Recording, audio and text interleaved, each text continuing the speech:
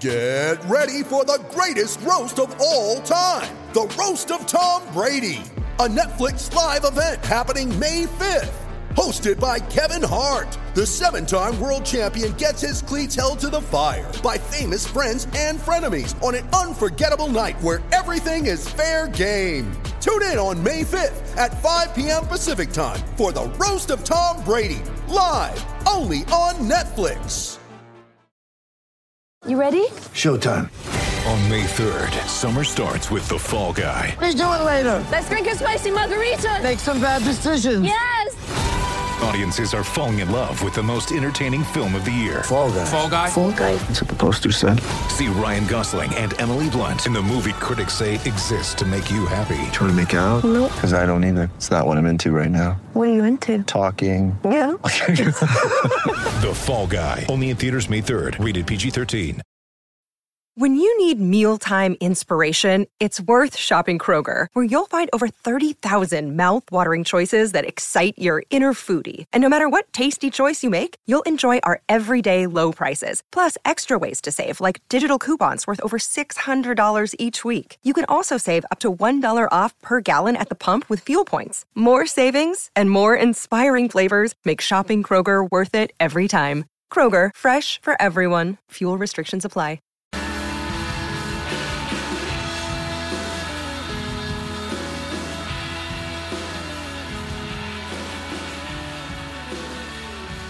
It was a return to business as usual for England on day 10 of the 2019 Men's Cricket World Cup, as Jason Roy blasted a brilliant 153 against Bangladesh at Cardiff to set up a 106-run victory.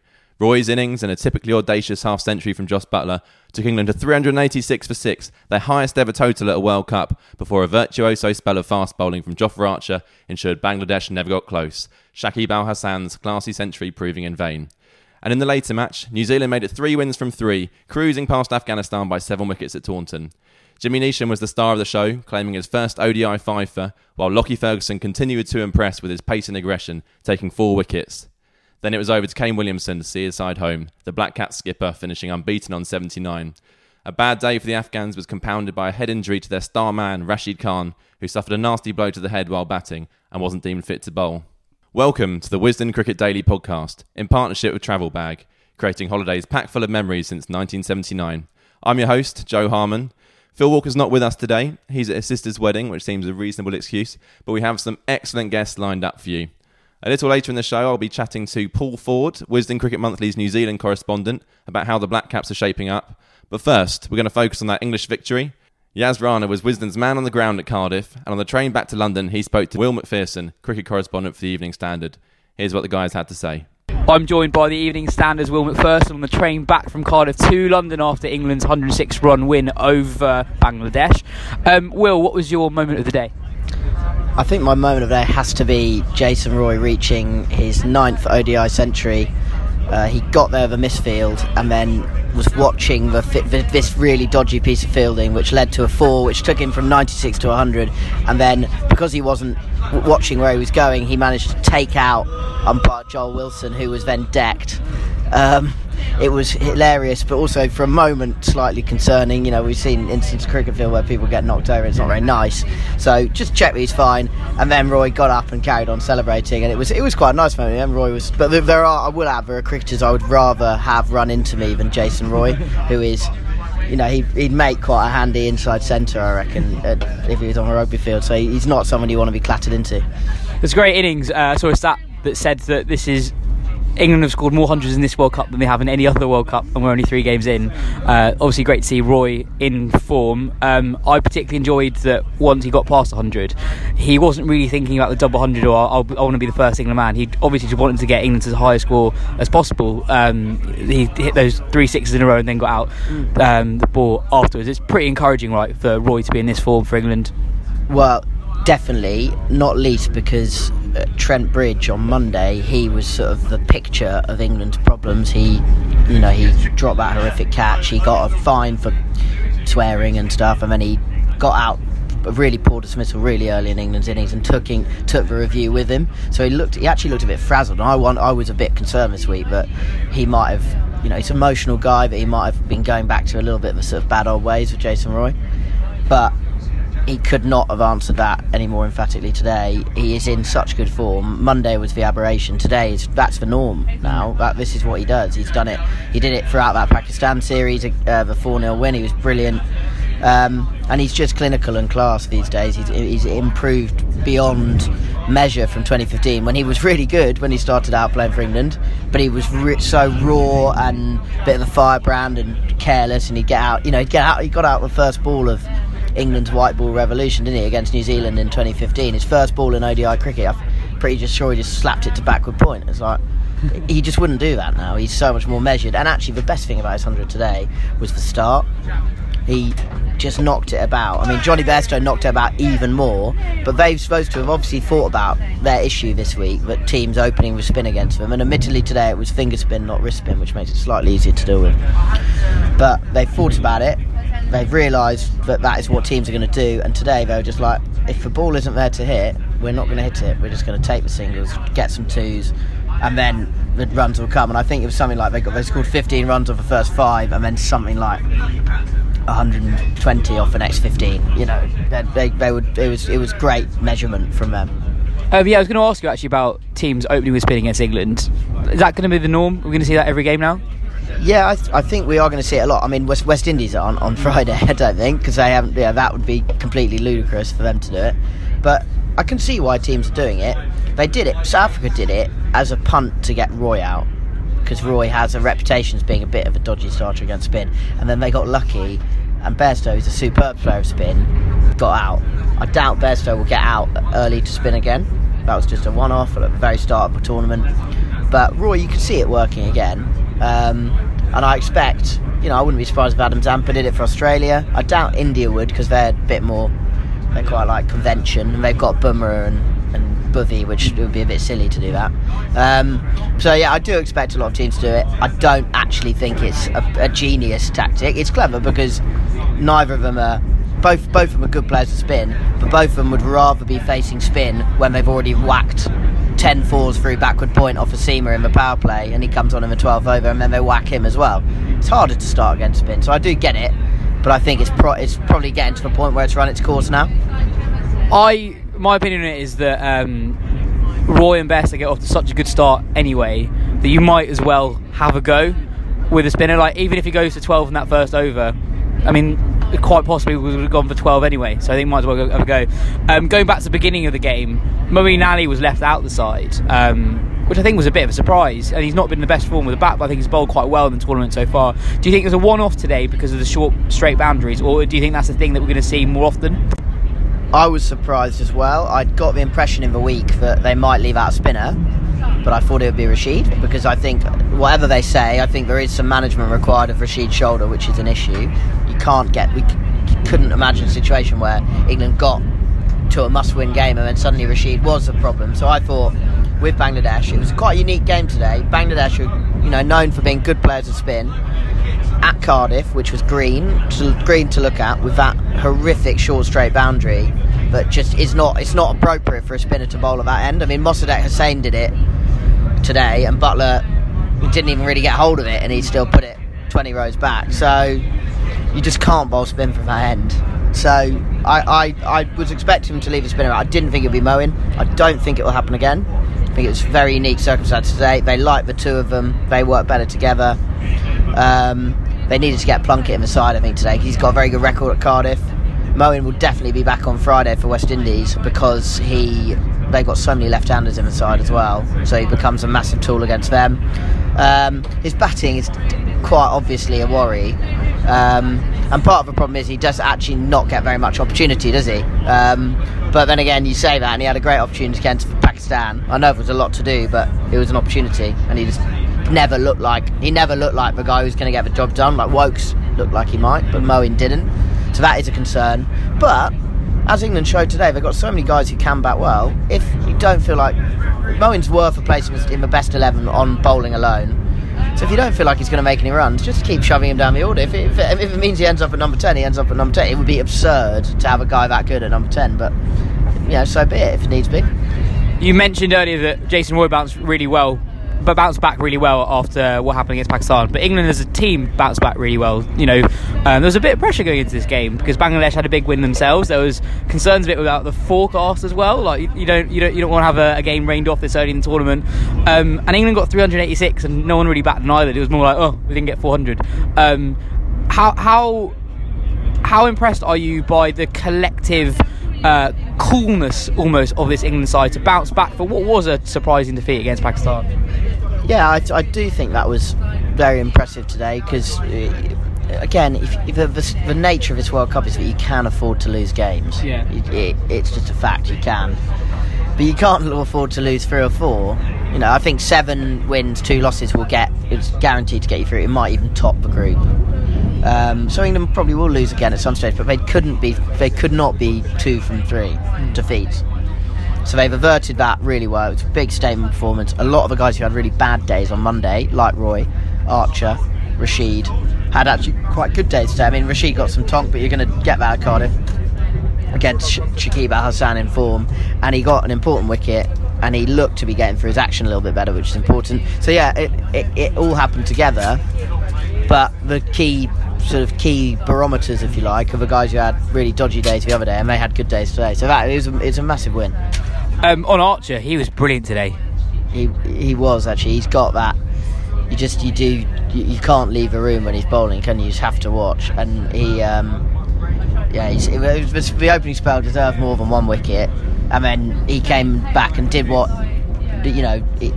what they've got now with him is another major tail ender tool, a bit like Rashid is great for just tossing it up and getting tail enders out.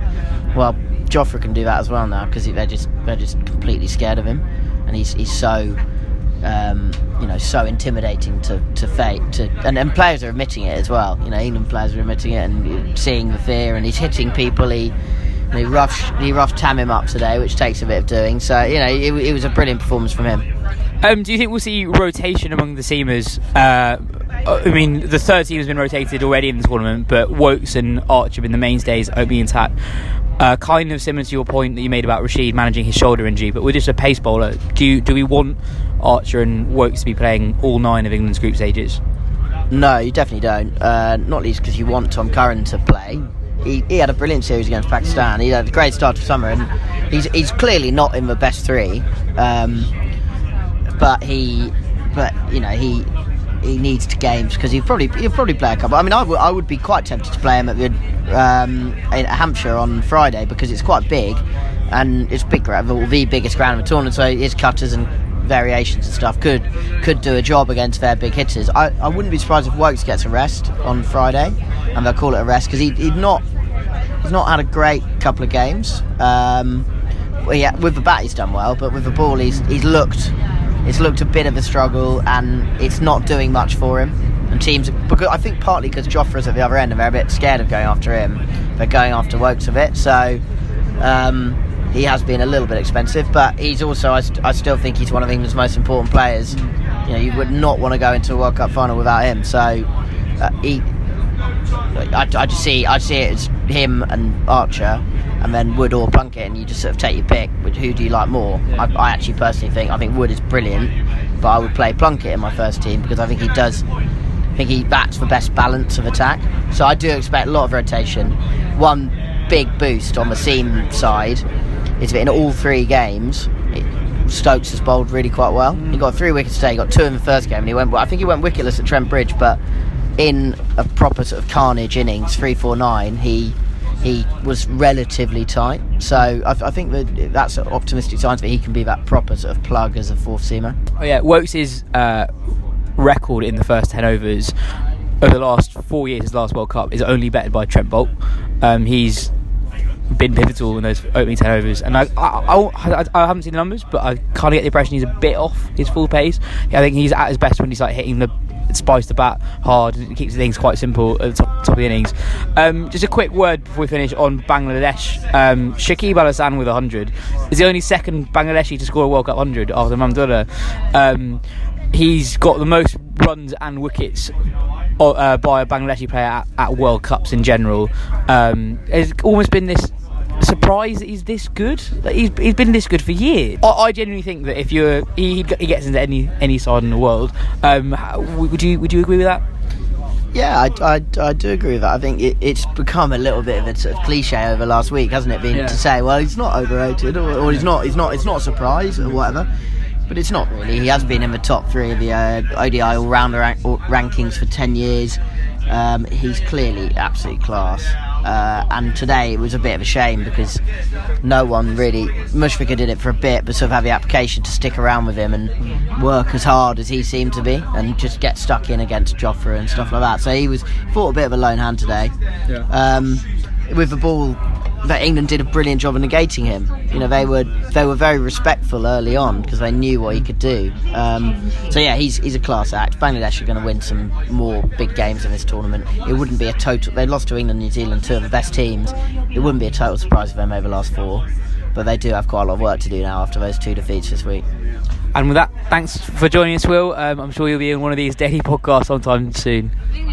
No problem. Okay, that's enough on England for the time being. Plenty more to follow in the days and weeks ahead, of course. Let's now switch our attention to New Zealand, who it's of course obligatory to describe as dark horses in the context of World Cups, even though they got to the final last time and everyone knows they're really good. Now, the Black Caps made it 11 wins from the last 12 World Cup games by beating Afghanistan at Taunton and are sitting pretty at top of the table, albeit they've not encountered any of the favourites yet. Joining me on the phone from New Zealand is Paul Ford, Kiwi cricket writer and co-founder of the New Zealand supporters group, the Beige Brigade. Paul, welcome to the show. G'day, Joe. Thanks very much for joining us. I know it's about 8 a.m. in New Zealand. Yeah, you're very welcome. I'm glad that it's just audio. It's nice that it's not video because I'm sitting here in my dressing gown and my pajamas. So, it's a difficult. This World Cup's at a difficult time for Kiwis over here to watch. Sure, but I understand you've been kind of watching snippets through the night, then having a bit of a doze, then switching the TV back on.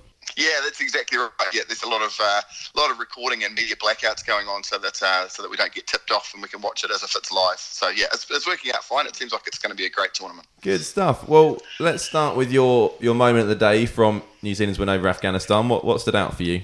Yeah, it's hard to go past Lockie Ferguson's thunderbolt crashing into the helmet of Rashid Khan, and I guess not just showing Ferguson's pace and how he's started the tournament pretty swiftly, obviously, but also the fact that Rashid Khan then couldn't bowl, and I think he was probably going to be one bowler that created a bit of havoc for the New Zealand batsmen. So a genuine double blow there for Afghanistan.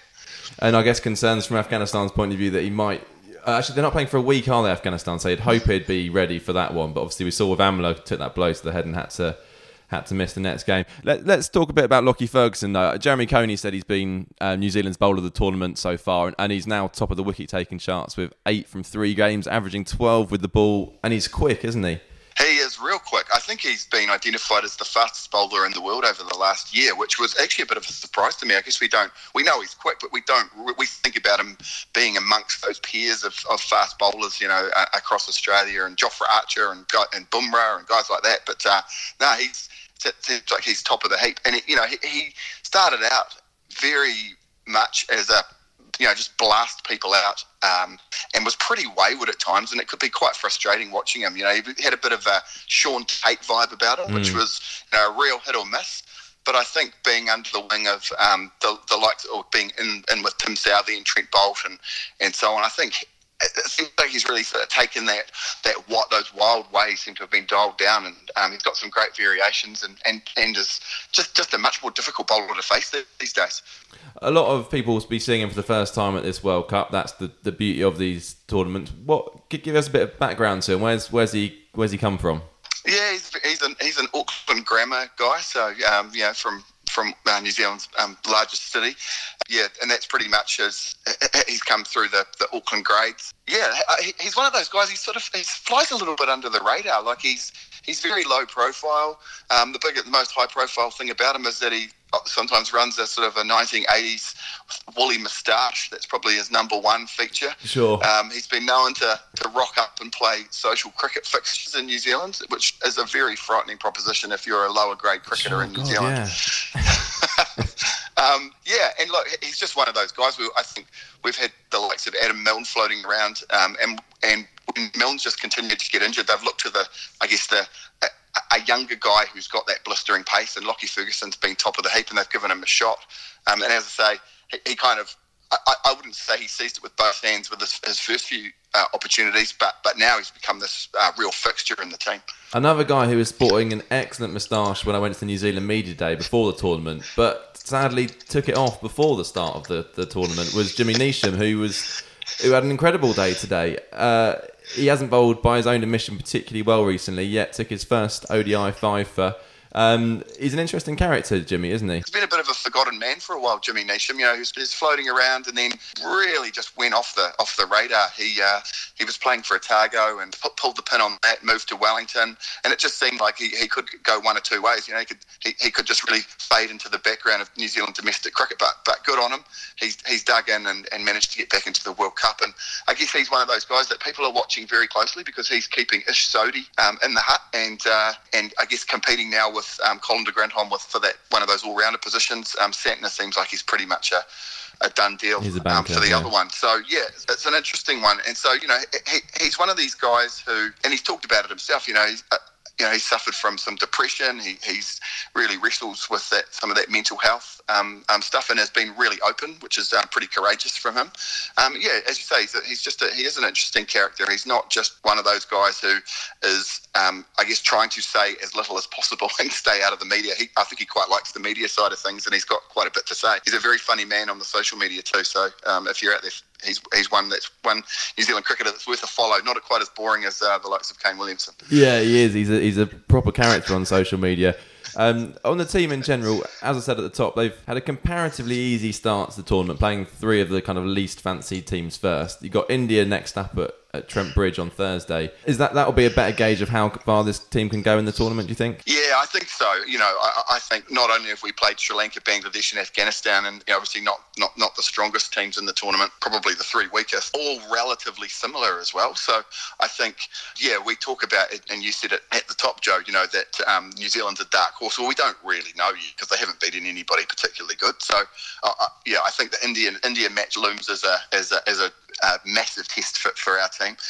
They came over to New Zealand earlier this year and gave us an absolute pants-down hiding. Virat Kohli went home early and they still kept beating us, So I don't think there'll be very, very many cocky New Zealand fans sitting on their couches late at night this week feeling cocky about this game. It'll be one that people are feeling pretty nervous about, and rightly so. But how about in general? What's the feeling amongst the Kiwi cricket fans? Do they think that this time they can go and win it?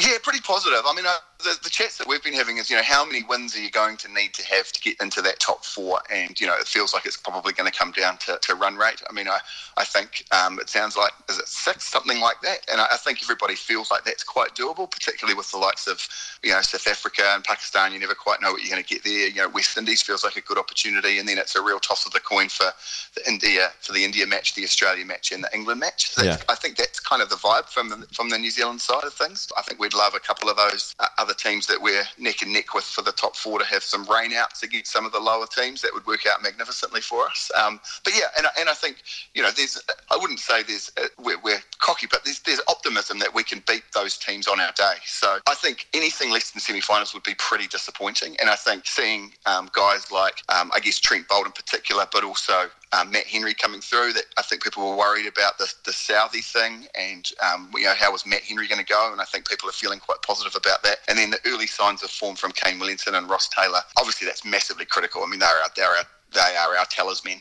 But Paul, why when those two are batted together for as long as they have, why can't they run between the wickets? It's kind of just absolute, it's kamikaze stuff. I don't understand. And there was another couple of dicey moments, even if overnight against Afghanistan under no pressure whatsoever. It's bizarre. Look, I don't know.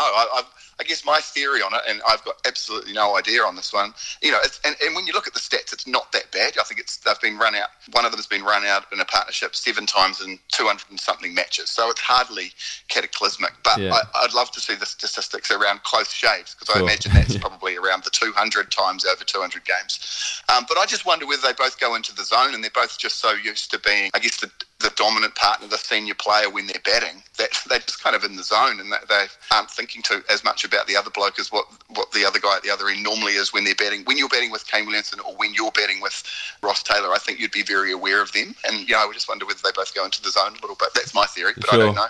No, actually, Phil said guessed a very similar thing about Williamson the other day, actually, as we were talking about this, when Williamson really should have been run out against Bangladesh, and Mushfiqur kind of fluffed it, didn't he?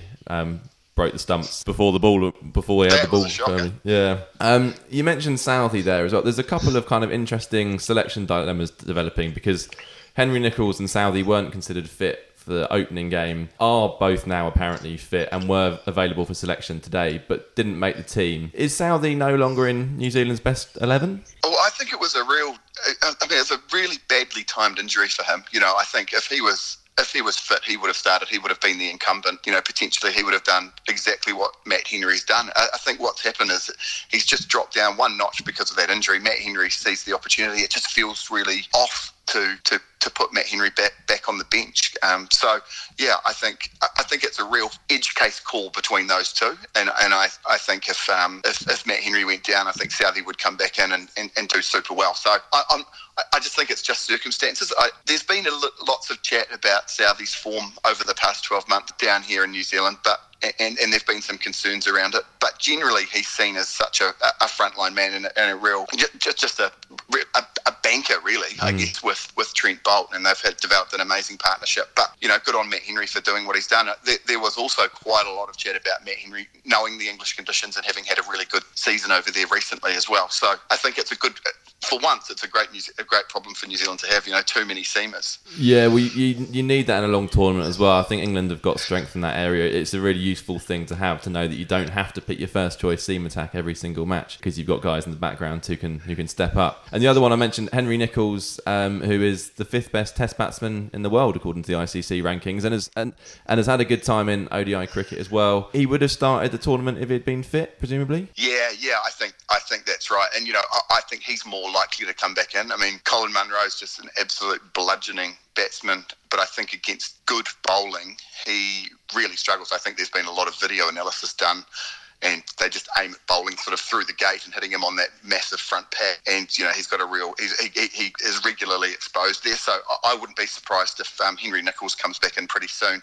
Averages, I think about 15 runs more than him at international level kind of thing. So I think, that feels like a change that will probably come down the tournament. But Munro is a bit of a momentum player, so I think there's probably just been enough there to see over these last 3 games to say, we'll maybe keep picking him for a bit. But I think Nicholls will come back in potentially as early as the India game on Thursday. Interesting. Okay. And just finally, Paul, as well, I mentioned as I introduced you that you co-founded the Beige Brigade, those guys that we see in the stands around the world wearing the retro beige kit. You've not been able to make it over to the UK for this one. Work and life just getting in the way, unfortunately, I guess. Yeah, it's heartbreaking, actually.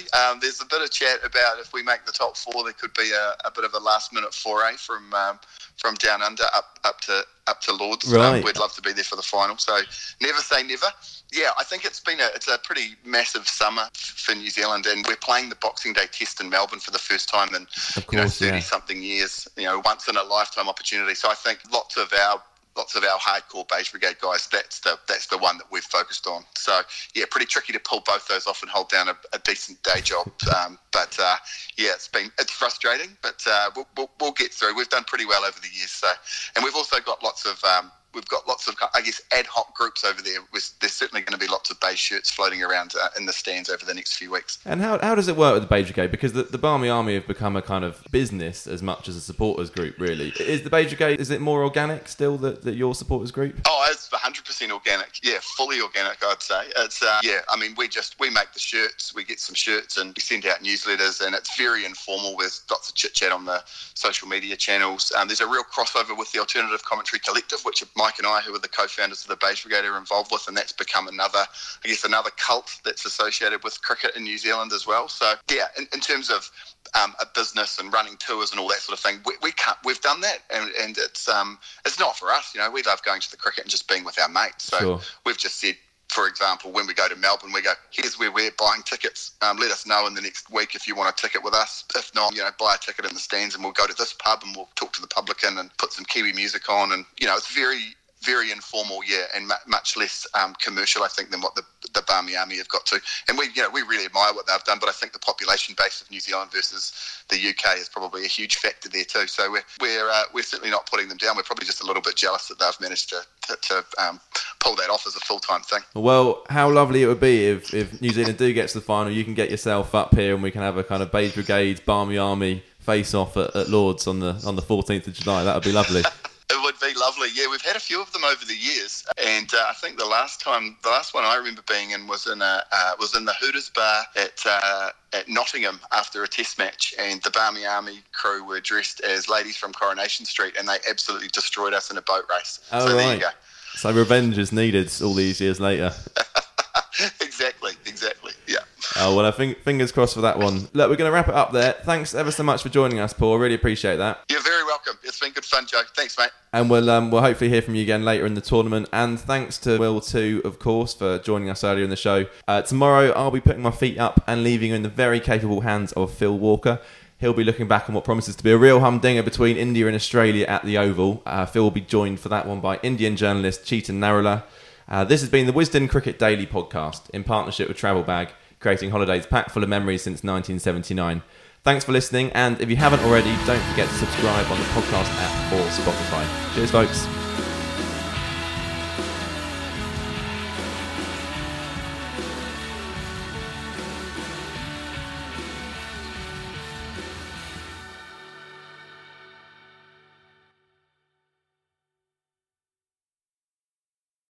Sports Social Podcast Network.